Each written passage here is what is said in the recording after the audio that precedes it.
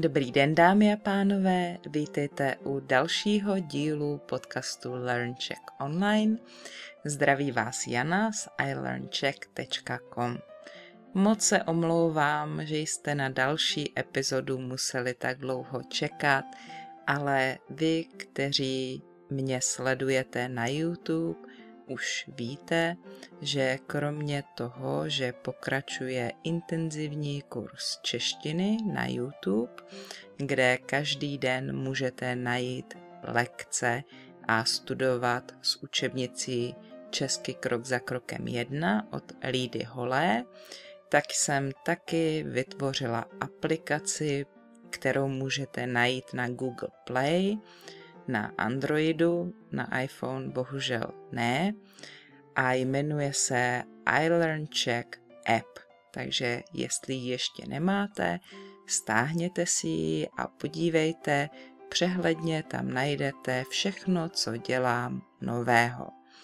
Jinak dnes pokračuju ještě v poslední části interview s Káťou.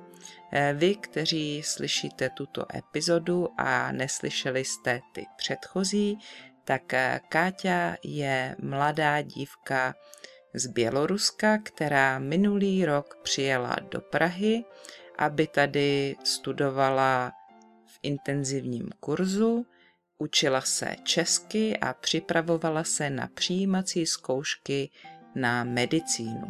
Chce se stát doktorkou.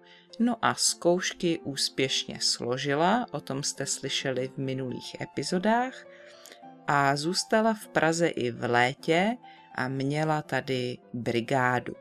Takže dnes uslyšíte, jak se jí v Praze líbilo a jakou práci si tady našla.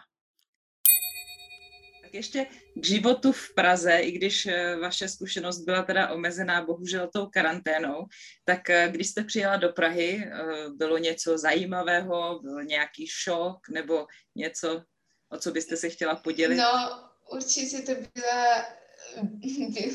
bylo tam hodně přeměn, jako já jsem jela z domova, jako já jsem přijela a už jsem potřebovala bydlet sama. To byla, já si myslím, že první a jako největší šok, že potřebuji jako bydlet sama. A určitě jsem přijela a ještě jsem měla lekci. Myslíte jako sama bez rodičů, starat se sama ano, o sebe?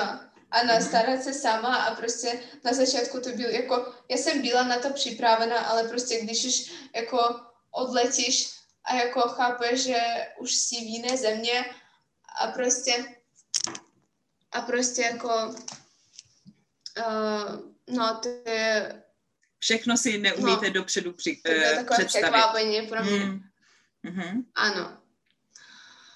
A takže já jsem přijela, ještě jsem neměla výuku, asi týden a půl, takže jsem měla hodně času, abych mohla se seznámit s Prahou.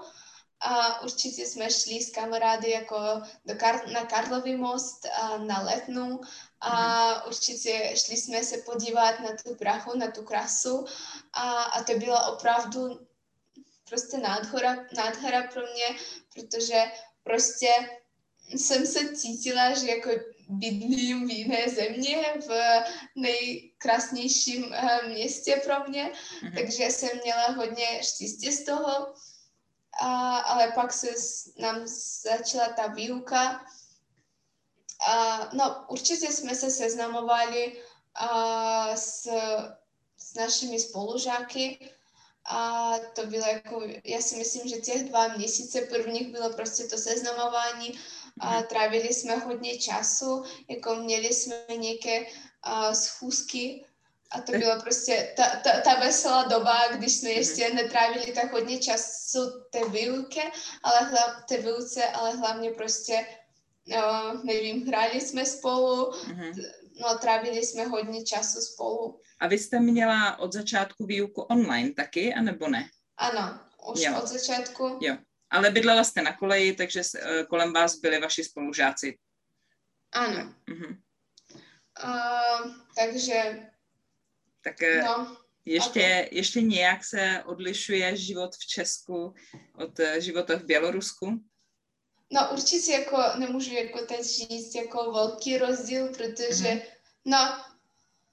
a největší problém byla ta karanténa, takže opravdu hodně času jsem se trávila doma, jako je to prostě pravda a nic s tím už neudělám. A určitě já bych řekla, že tady lidi jsou víc usmívají, nevím, ta atmosféra je víc přátelská. Určitě, když jsem přijela z Minsku, tak to bylo pro mě překvapení jako velké, ale prostě ten rozdíl je.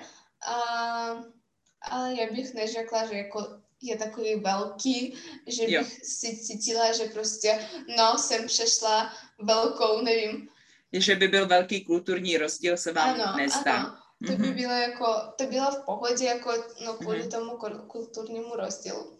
Ale pak teď jako celé léto taky jsem trávila v Čechách, domů jsem nejela, takže teď jsem trávila hodně času v práci a to taky bylo pro mě hodně zajímavé taková praxe, protože jsem se naučila hodně.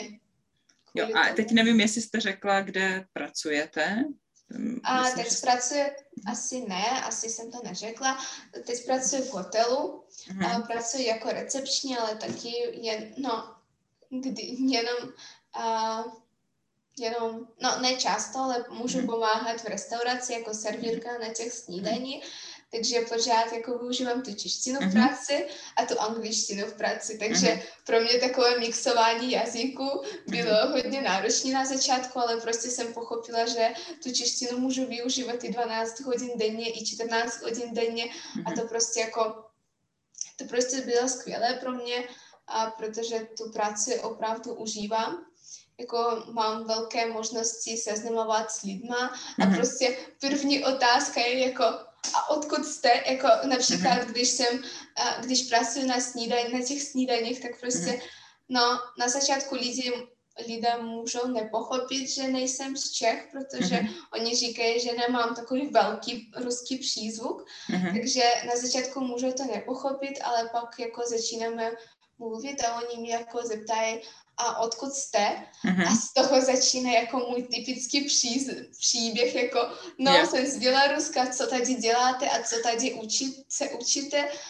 A takže prostě jako mám hodně možností se seznamovat s lidma a já si myslím, že to je prostě taková skvělá možnost pro mě.